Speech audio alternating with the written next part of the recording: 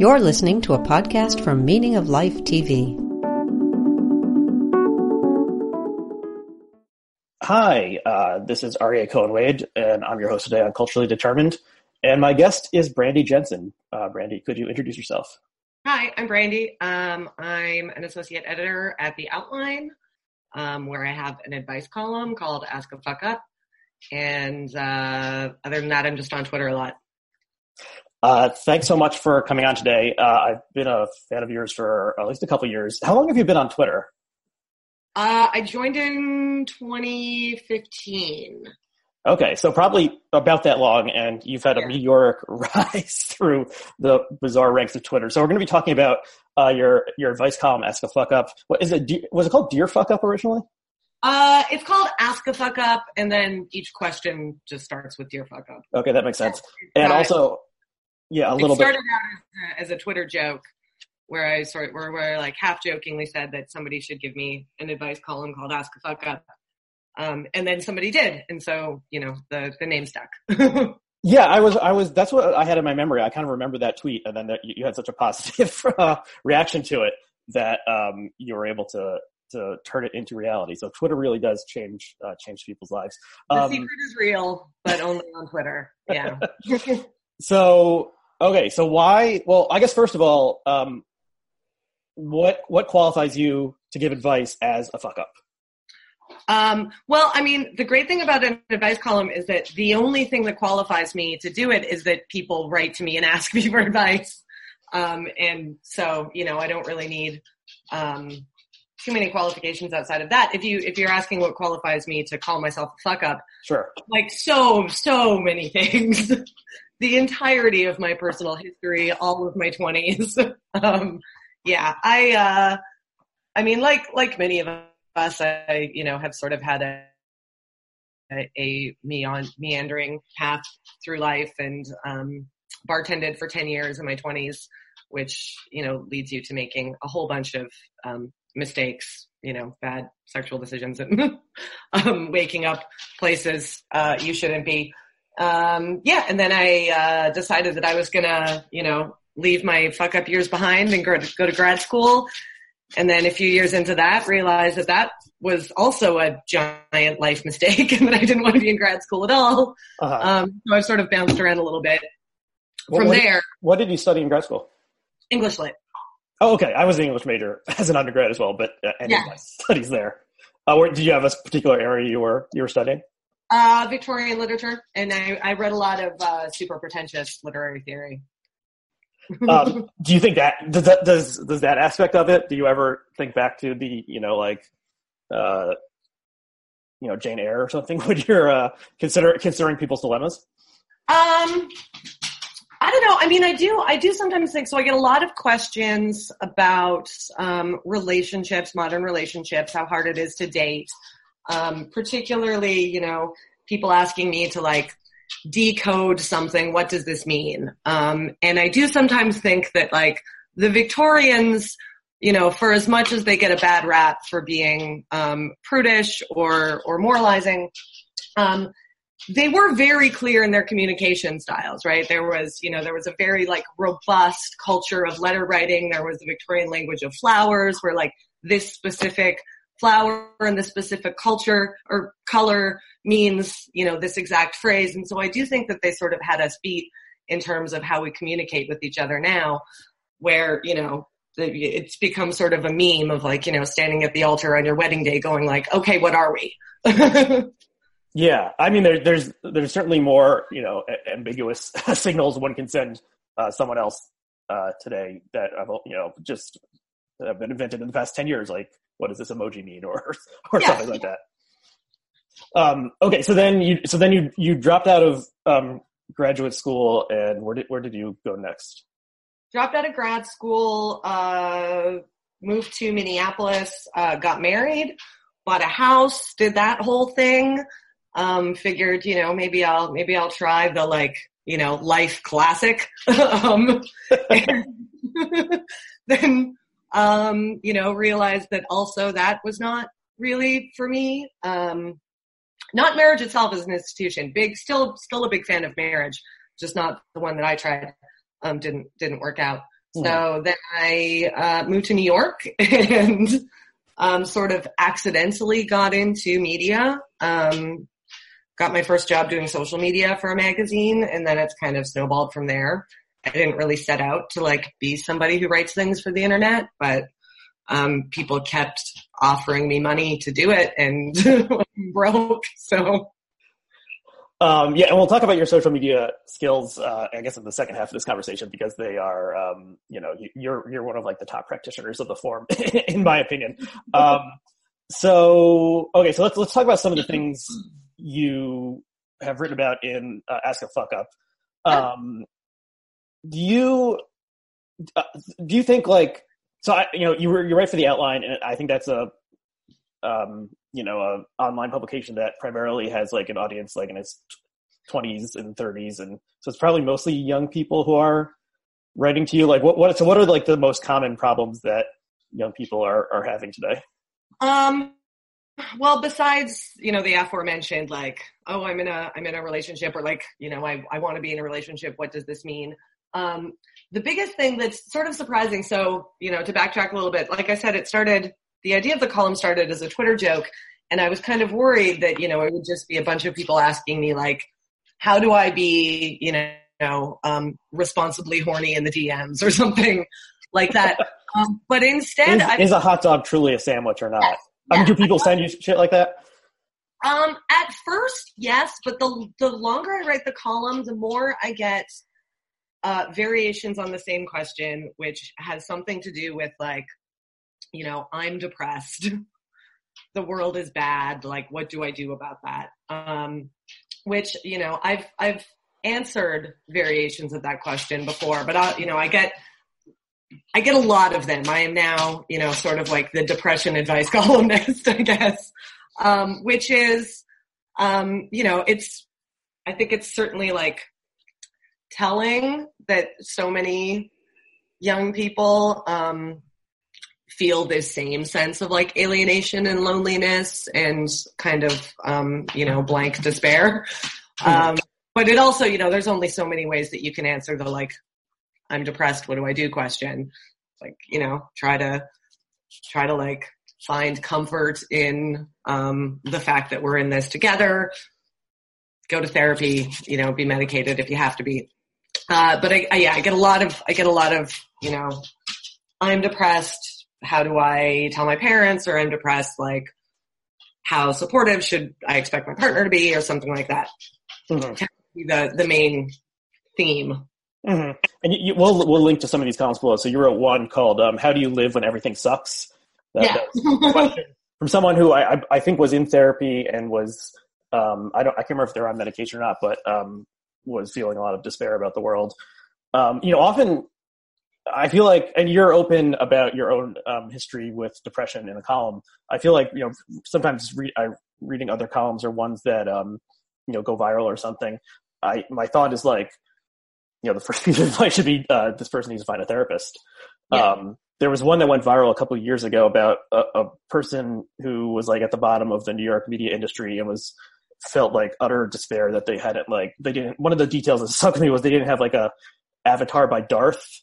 Whereas like all the cool people had an avatar by Darth. Do you remember this at all? It was in the cut. So I do not, although it's hard. Like so many of the like hate reads kind of blur into each other over the years. Yeah. So people were like, could this possibly be real? And we're kind of making fun of it. And it just struck me as like, this is someone who's like suffering from depression and sees at every, something negative around every corner. And the advice did not mention like seek out a therapist. Whereas I would have just been like, seek out a therapist. So yeah. So do you ever like just email someone back saying like, I think you need to see a therapist? Or I have on occasion where it's something that like, I can't really answer because it's not really a question. I also, I do get a lot of like people just sort of, this like confessional writing where they'll send me an email, but it's not really a question. It's not something that I can answer.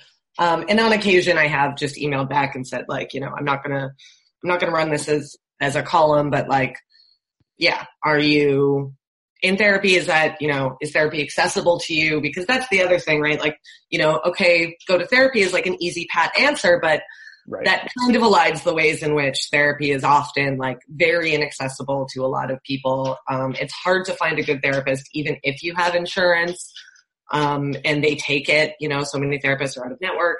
They're expensive.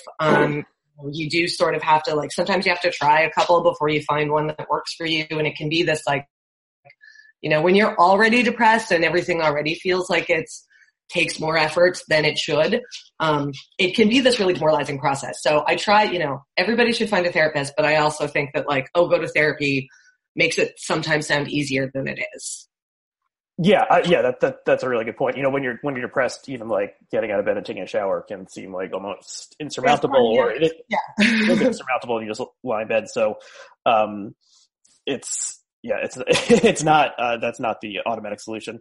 But that's definitely, we should talk about therapy as like an unambiguously good thing more often. I mean, I think that's the like stigma against mental illness, I think has certainly like lifted a lot, in the past few years, where, it used to be, there was still this vague sense of it was like a shameful confession of like, oh, I suffer from depression. And, now like everyone on Twitter is like, yeah, we all want to die.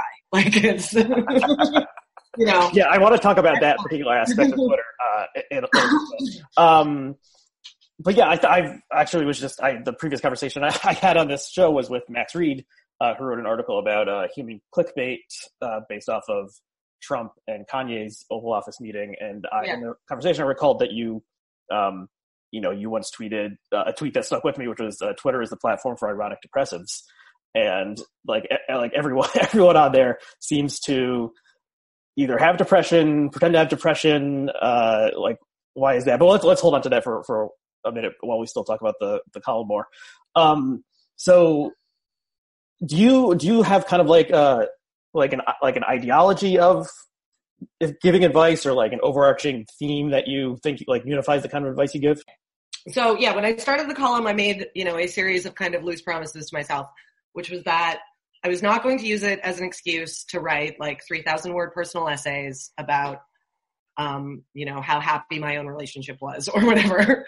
Because I felt like that's often in the advice column space has sort of become where a lot of personal essayists now live. And they do a great job of it. And there are a bunch of other people to go to for that. That's not, I didn't need that to be my thing. I also, told myself that I wasn't going to reassure everybody who wrote me that they were, a beautiful, unique, wild-hearted, wonderful person who, did not need to change their behavior and needed to, should just like expect the world to comport to their desires. Because that, there's something that I really worry about and loathe, that you see sometimes in advice columns, and then also, on lots of places online, is this like, this approach to self-care as a justification for terrible behavior. And so that was one thing that, if you're actually the asshole, like I'm not going to shy away from telling you that you're the problem. And yeah, there's almost like a trend from in the past couple of years of like celebrating the kind of behavior that people would usually say, like, you're being a jerk, and saying like, this is just me being real, or just me like taking care of myself first. There's a tweet that went viral within the past week or two that was about this, about like, you're not, saying nobody owes you fair treatments, exactly. Nobody owes you a text back. And there's a lot of ways in which we just provide alibis for jerks under the cover of like, oh, this is self-care, or like, oh, I'm an introvert, or I have social anxiety. And it's like, no, you're just a run-of-the-mill jerk. And we used to have a lower tolerance for that. And I think that we could stand to have a lower tolerance for that. I guess if there's like a theme running through almost all of my columns, it's, that the responsibilities that we all bear toward each other, right? It's a sort of, cornier, more vulnerable and earnest version of like, we live in a society, but we do, and we are all kind of beholden to one another. And I think the fact of that is often what terrifies you when you're young, right? Thinking that you are going to fail to live up to that requirement. And a lot of people do kind of coast through a lot of their young adulthood, leaving this kind of collateral damage in their wake of people that they have failed to treat well or respectfully. And I did that. And that's one of my sort of great regrets is, that I was, when I was in the worst of my, like, being a fuck up, I was also just a selfish piece of shit. And, I regret the times that I hurt people and treated them unfairly. And the older you get, the more you kind of reckon with, like, your own legacy. And those are the things that stick with you, right? They're the times that you, hurt other people needlessly, and you could have spared them that and didn't. So yeah, a lot of my column is just trying to, like, get people to embrace, social responsibility, the fact that we're social beings, that there's a lot of comfort and, like, salvation to be found in that. It's not scary. It's, like, one of the only reasons for being here, I guess, as a sort of, like, for an atheist like me particularly, like, I don't know, to whom are we responsible? And the answer's got to be, like, one another. Mm-hmm. So we go from there. Yeah, you in that column, about living in a fucked up world, you use the word beholdenness, which I thought was a good encapsulation of it. And especially since there's so much of, like, life under late capitalism or whatever you want to talk about, it is in praise of the individual, is this sort of, like, gesture towards atomization, that we're all alone and competing with each other for ever diminishing resources, right? And I think that does, that's a way to structure an economy, and that's also a way to structure a society in ways that are, like, damaging and demeaning and demoralizing. Yeah. So what you were just saying reminded me of one of the columns that I liked a lot. It was by a man, it may have been titled, like, I'm a very bad man, or I was a very bad man. And he treated women very badly throughout his, like, young life and 20s, and was emotionally abusive for sure, and possibly physically abusive. And then, like, at some point he came to a realization that he had been acting horribly towards people, and, like, was working on himself. I think that's the one where you talk about, like, working on yourself for, like, 6 or 7 years. And then he wanted to know if like he felt like he wanted to make amends or apologize to these women who he dated and treated really badly. And the question was that he was posing was, like, should I do this? How do I do this? But then you kind of took it, like, in a different direction. Oh yeah, well, when I said one of my promises to myself when I started the column is that I wouldn't end up not answering questions and just writing personal essays, but that was the time I was like, no, fuck it, I'm going to do exactly what I said I wouldn't. So that question came in. Sorry, my dog is still racing around the apartment. That question I received, I think, like 2 days after the Jian Ghomeshi piece came out in the New York Review of Books. And so I was like, all right, I guess I'm going to answer this one as a way of, like, sort of working through this larger question of, like, what do we do with bad men? Is there a path for their, like, reintegration? Which is always just, like, such an odd question, because, there's a difference between, like, I don't know. They don't, to my mind, require, like, getting back every single thing that they've lost through this terrible behavior, right? You don't forgive somebody and then, give them the same sort of, like, cultural stature or the same, incredibly bloated paycheck or whatever that they had before. So yeah, it was, we were having this, sort of larger conversation about, what do you do with bad men? How do they apologize correctly, and should they, and blah, blah, blah.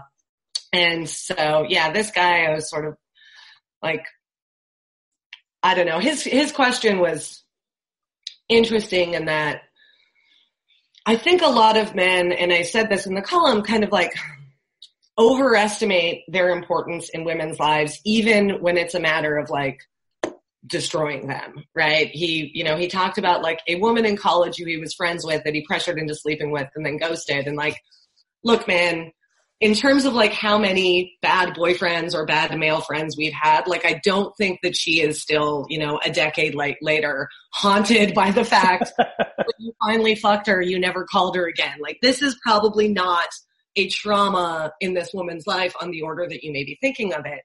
And there's, you know, there's a sort of arrogance there of like, you know, I have irreparably damaged these women and I owe them some sort of apology. And it's like, look, the truth is like, she may not even remember you because it's, you know, it's one shitty guy after another sometimes.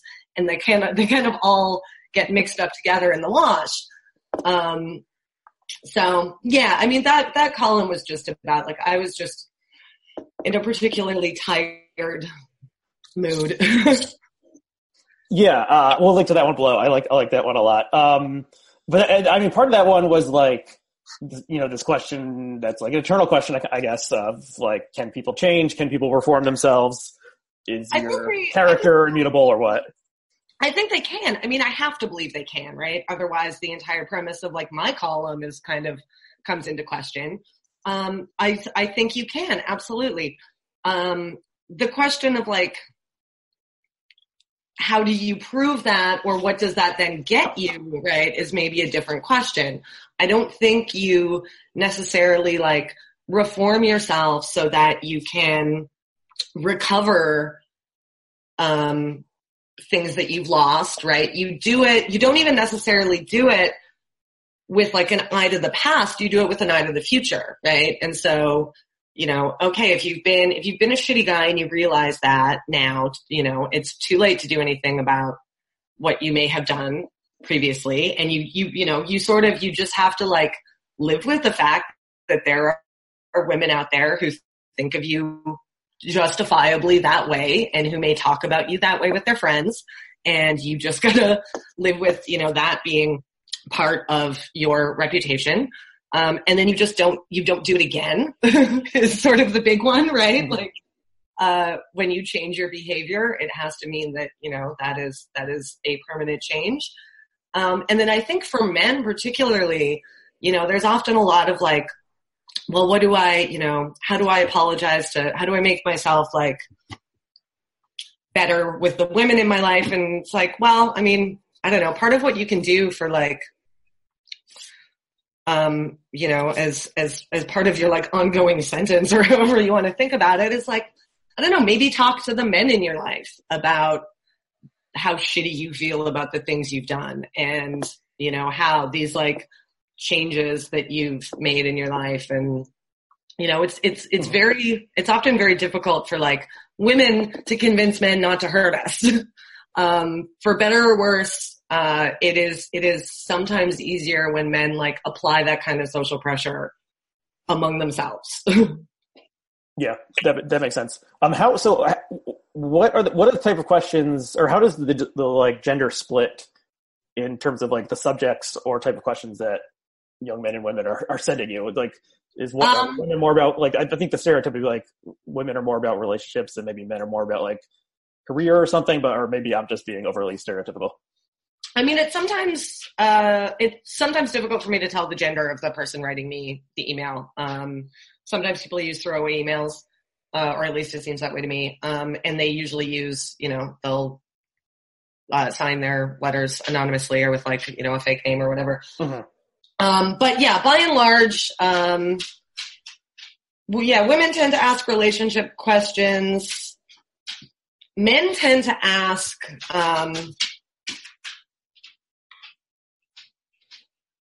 some variation of like, will anyone ever love me? Which, is kind of surprising. I get a lot of men who I like really feel for, who are, you know, clearly very down on themselves and like generally don't have a lot of experience in relationships, sort of asking me like, you know, what's the like shortcut, you know, what's the, whatever the, you know, the video games thing is, the key, whatever. Like, what's the thing I can do to like be in a normal, good relationship? And like, you know, I wish I had an answer to that. But that's not one that we've, as a species really been able to crack. I'm thinking now about like kind of the like stereotypical way that men and women, young ones, I guess, talk about each other online. So the stereotype for the way women talk about men is men are trash. And you can like see that, see that everywhere. And then I think men are more circumspect unless they kind of go to like the men's rights side or pickup artist or incel.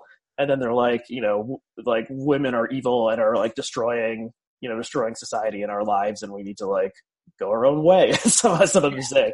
So but then there's, I guess those are more towards the extreme. And then there's the middle people who have more normal relationships between the sexes. Well, I mean, I do genuinely feel bad that there are fewer ways that we talk about like what it is to be a man, right? I mean, okay, sure, like all of culture is kind of like interested in what it means to be a man. But the things that I feel like a lot of guys kind of miss out on that women do have access to are these ways of being vulnerable with each other, and these ways of like working through, or lived experience or whatever. I think is easier sometimes, for women to do. There are fewer spaces for men to figure out like what it means to be good, Yeah. I think that's behind some of the appeal of Jordan Peterson. He's unfortunately, I mean, he's giving an answer to that kind of question that young men have. Yeah, he's giving a horribly incorrect and often dangerous answer, but it's an answer. And yeah, I mean, I do, it's not surprising to me that Jordan Peterson and like a lot of the MRA guys tend to recruit from like depression forums, mental health forums of like young guys looking somewhere for like some sort of answer as to, why they feel ill at ease in the world. And it's, they are very often given bad and dangerous answers. So I'm not sure, what do we do about men? This is probably a bigger topic than I'm equipped to really answer, but it is an abiding concern of mine. Yeah. And I think you're right that in some way, like 98% of all like culture is like saying like, what should men do? Because if we just let them alone, they're going to do really bad things, and we need to like channel them to a more productive path. Yeah, I mean, you have the sort of, now it's become a meme of so much of literature is devoted to like the like man in a midlife crisis thinking about cheating on his wife with a student or whatever. Like we do, we have a lot of culture that is devoted to like the question of being a man. Although there's not really, there's, I think probably less devoted to the question of like being a good man or being, a man who is interested in the feelings of others, that sort of thing. Mm-hmm. Okay, so let's speak of men and women and this eternal problem. You wrote something about the Lysistrata. Am I pronouncing that correctly? Lysistrata, yeah. Can you talk about that just for a minute? Because I thought that was really interesting. It's just this annoying thing that you see from time to time online whenever, men or the Republicans are doing something horrible, whenever they've, proposed a new like fetal heartbeat bill or whatever. Where you get women talking about like, it's time to institute a sex strike. Like the way that we really need to flex our political muscle is by refusing to sleep with these men until they will, until their politics conform to, our feminism, which is, it just on the face of it, like, how is that? Who do you think are the women who are like fucking these Republican men, right? It's probably, it's women who hate abortion as much as they do, even though they've probably had one. These are not women who share your politics. And just so the Lysistrata is a play that Aristophanes wrote, Greek playwright, and I think involves women saying they will go on a sex strike in order to end the Peloponnesian War. Yes, because the Peloponnesian War is, so notoriously endless, and they're tired of this, and they would like their sons back or whatever, and so they decide to that they will stop sleeping with the men in the village until they agree to end the war, and so it's become this kind of like shorthand for how women might be able to flex our political power, which despite the like logistical questions I have of, okay, who's fucking these terrible men anyway, is just the idea that women should police male politics through our like sexual choices is kind of like icky to me as well. And so, it's just a dumb thing that I got mad about, which I feel like that probably accounts for like a solid, I don't know, 40% of online writing is here's a dumb thing I hate. Yeah. The online economy runs on that. I reread the column before this, and it reminded me of a little bit of just a character in Black Klansman. Did you see that? I have not. So there's, it's about the KKK and a black police officer who was involved in breaking up the KKK in Colorado in the 70s, and there's a one of the main guys in the Klan in Colorado. His wife is a minor character, and in the beginning you see her, and she kind of like looks silly, and you see her like bringing in brownies and stuff like this. You think she's just like a moron, and then eventually you see that like, oh, she is just as committed to race hatred as he is, and she's like, I can't wait to kill those Jews or whatever she says. And then like she is involved in the bombing plot, like as a central figure in this. So that's like not often portrayed in popular culture. It's usually like the woman is the innocent victim, and not the woman is teamed up with the evil, vile man to engage in horrible acts. So that's thinking about the Republican women who are fine fucking their Republican men, husbands and partners. I mean, I think, I had assumed that the 2016 election would probably, be the end of thinking that like there was some sort of political bloc that we could broadly label women. But I still, you still see that coming back, right? Did Kavanaugh, finally, turn, women away from the GOP? Like, no, there were women out there who were upset on his behalf. It's sort of the interesting thing. I haven't read Rebecca Traister's new book on, female rage as a political tool. I'm planning on reading it. But, there's a question of like, okay, how do we adjudicate these like different valences of female anger, of female rage, right? There are a lot of women who are angry about the fact that abortion is legal. There are women who are angry about the fact that they think that, a good Brett Kavanaugh's reputation was ruined. There are, the fact that it's women's anger doesn't necessarily make it any more progressive or valid even. Yeah. So that's definitely, I don't know. Feminism is like my first and my most abiding political commitment, but it's something that I've like been wrestling with a lot. Is just like, what is it? Okay. What does it mean to be a feminist in 2018? That's kind of like an ongoing concern of mine. Mm-hmm. It's not simple. And I haven't read the Tracer book either, but I did read a couple of reviews, and it does seem like she's positing women's anger as a, almost entirely a force for like positive progressive change in the world. Yeah. Whereas like, I'm sure Phyllis Schlafly was plenty angry about the Equal Rights Amendment, and, she got a lot done as well. Okay. So I want to talk a little bit about you and you on Twitter, because as I said before, you are like a chief, like one of the top practitioners of the Twitter forum. If I could only follow 10 people on Twitter, I think you would be one of them. You're like just really, really good at this. You're like a modern master. So how do you view Twitter? Like, how did you come to use it, and why do you think you're so good at it? That's a weird question to ask. I joined Twitter because I was working for this like bullshit self-publishing company when I lived in Minneapolis, and I became their content manager, which is like a fake job. And so I had to run their Twitter account. And so I was like, okay, I guess I better like join Twitter to see what this is. And then I just kind of quickly figured out like, oh, this is where like you can tell jokes about really niche things. And I guess I just kind of like took to it really quickly. I've always had an extremely dark sense of humor.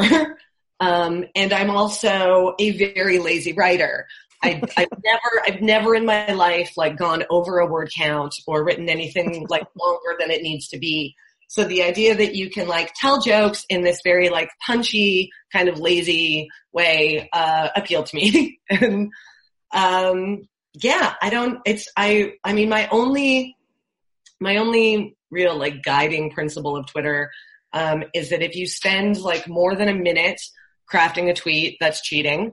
Like you just gotta, whatever dumb shit pops in your head, like you gotta type it up, you gotta scan it for like any obvious typos, and then you send that shit out into the world. See how it does.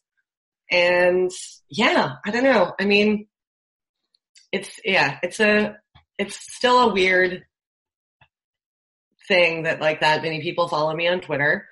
I try not to think about it too hard because it becomes odd. I'm mainly grateful that like my mom doesn't know what Twitter is.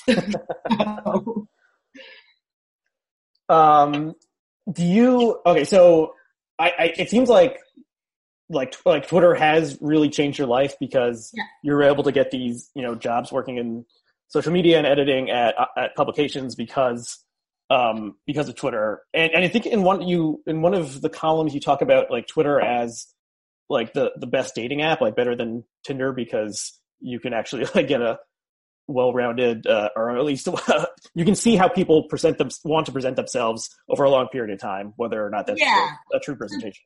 Dating apps are horrible, punishing experiences that I loathe. It's terrible. Whenever I try, I will re-download Tinder with this sort of renewed sense of optimism that like this time things are going to be great. And then a week later, I'll get a notification and I'll like audibly sigh, and I'm just like, okay, nope, done with this. So I have tended to meet people that I end up dating on Twitter.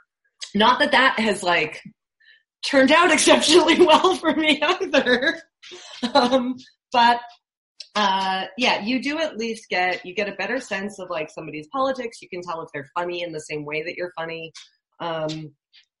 So I think that it often works better as a dating app. I mean, that's assuming that you live, like I live in Brooklyn, so it's much easier for me to meet other people who are on Twitter because, we all live in fucking Brooklyn.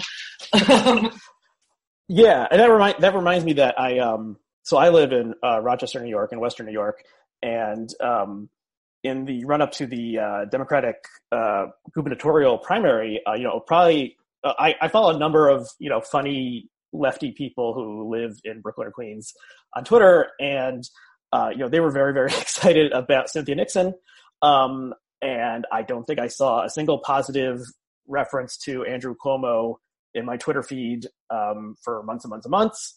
So then when primary day came, I voted. I wasn't like, I don't hate Andrew Cuomo as much as some of these people hate Andrew Cuomo, but I voted for Nixon. Well, you don't have to take the subway every day. That's part of it. And the complaints about the subway are obviously unique. And then when the results started coming in, it was like a landslide in Kings County for Andrew Cuomo. He won all 5 boroughs. And then I did a joke tweet that was like, I can't believe this. How is this possible? Everyone I know in Brooklyn Twitter, loves Cynthia Nixon. Like, is this like voter fraud?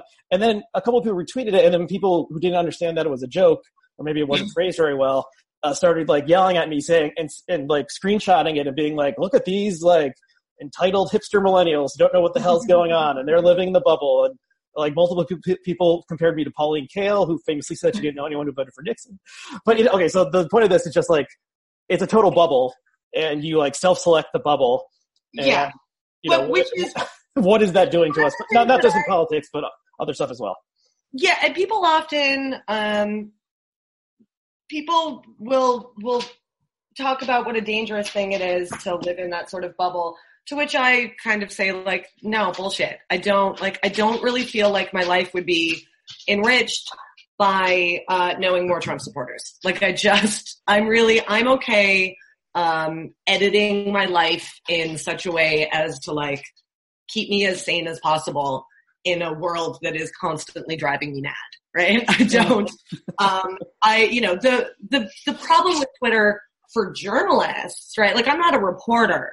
The problem with Twitter for journalists is that it very much skews your perception of what's important, how important things are, how many people are talking about us, X or Y, right? So I think for journalists and political reporters, it can be like a professional hazard to be, too online, because it really does start to, like, rewire your brain in probably detrimental ways. But for me, who just likes to go online and make jokes that, like, other people will recognize, right? I don't need to like expand my bubble. Thank you very much. I like it just fine. We're all like making jokes and wanting to die. Well, yeah, at least the bubble has air in it, is what you're saying. Yeah. Who knows what's outside the bubble, the vacuum of space. Okay, so let's get back to the, like, everyone on Twitter is depressed thing. Like, do you think that's true? And if it's true, like, why does Twitter make you depressed? Do depressives like tend to enjoy Twitter, and why exactly would depressives tend to enjoy Twitter? A chicken egg situation. I don't know. I mean, I certainly think, like, Twitter probably exacerbates depression, but only because, being sort of, like, constantly pummeled by awful news about the world is going to exacerbate your depression. So I don't know that that's a Twitter problem so much as a modern existence problem. Twitter just, like, gives you just a constant onslaught of things to be depressed about. So that doesn't help. I think, it's probably true that, like, for most of history, mildly depressive people, not like, if you were tilting towards a period of, like, a major depressive episode, I would recommend logging off. It's, you need to, like, attend to more important things than, like, popping off that great tweet about how you haven't showered in 5 days or whatever. Mm-hmm. But I think for mild depressives, a sort of, like, wry sensibility has always been a little bit comforting. And you find a lot of that online. And you also, there is comfort to be found in, like, common feeling. So there's something about that as well, just like other people who are broken like me. Yeah.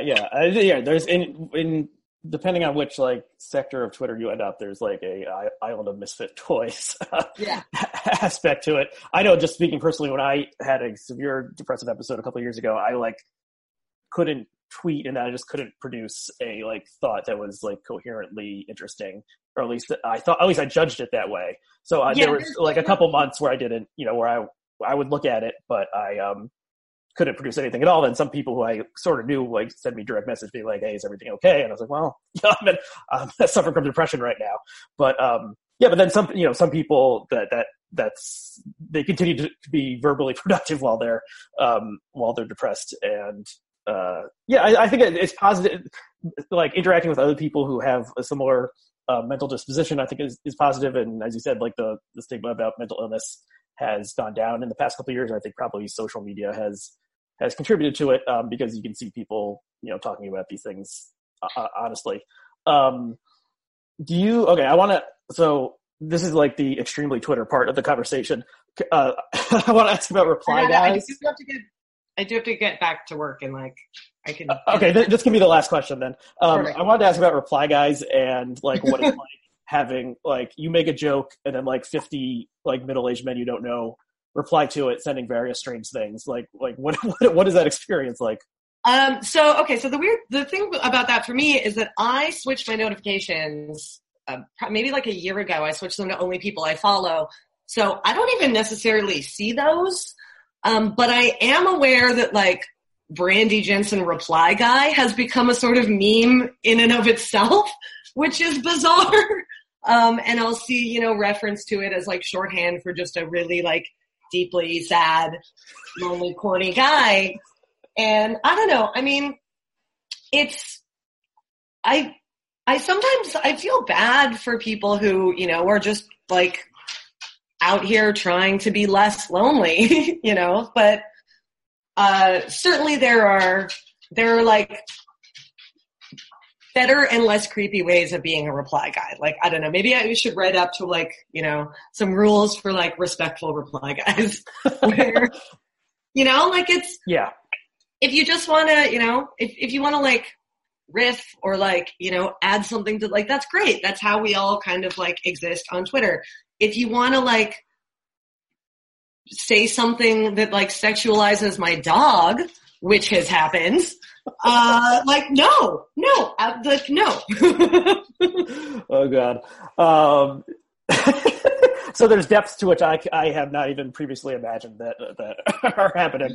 Yeah, it's weird out there, and the worst ones are definitely just like older guy that's like a picture of him with like his kids, and he's just being super creepy online. Like, I don't know, man. There's got to be some other way for you to spend your golden years, but. Yeah, I've thought about, because I've jokingly like called myself a reply guy in some ways. I'm not like I guess the classic reply guy is like just some random person who has no public profile aside from replying to Eve Pizer tweets. But I've wondered like, who are these people? I've thought about writing an article about them because it does seem like a weird thing to do. Not even the ones who are like, show me your feet, but who just are always like, love it so much, or something like that. It's just a weird way to interact with people. I mean, look, it's a weird way to interact with people, but I also like, if you were just being benignly supportive, like, I'm fine with that. I have no qualms with that. I don't, there's something kind of weirdly like, I don't know, the people who have this kind of, I don't like look me directly in the eyes. Like, I don't want to like interact with the masses kind of approach to Twitter. It's like, that's kind of weird in its own way. Right. I mean, yeah. We all started somewhere. I was a reply girl when I first started on Twitter. So. And look at you now. So, okay. So you give hope. It's a hopeful message ultimately. Yeah. Just don't be weird. Just try not to be weird. Really, that's like the best advice. Okay, Brandy Jensen, thank you so much for coming on. So on Twitter, you're Brandy L. Jensen, all one word. I encourage everyone to follow you. So thank you for taking the time. Thanks so much for having me. Okay, talk to you later. Before you go, a quick message from the suits at Meaning of Life TV. Meaning of Life will always be free for you to watch and listen to, and we don't even go the NPR route of guilting you into donating during Pledge Week. But we do have a small request. If you enjoy Meaning of Life programming, rate and review us on iTunes. The iTunes algorithm weighs positive reviews heavily, so taking a few minutes to rate and review us will help more people find out about our shows.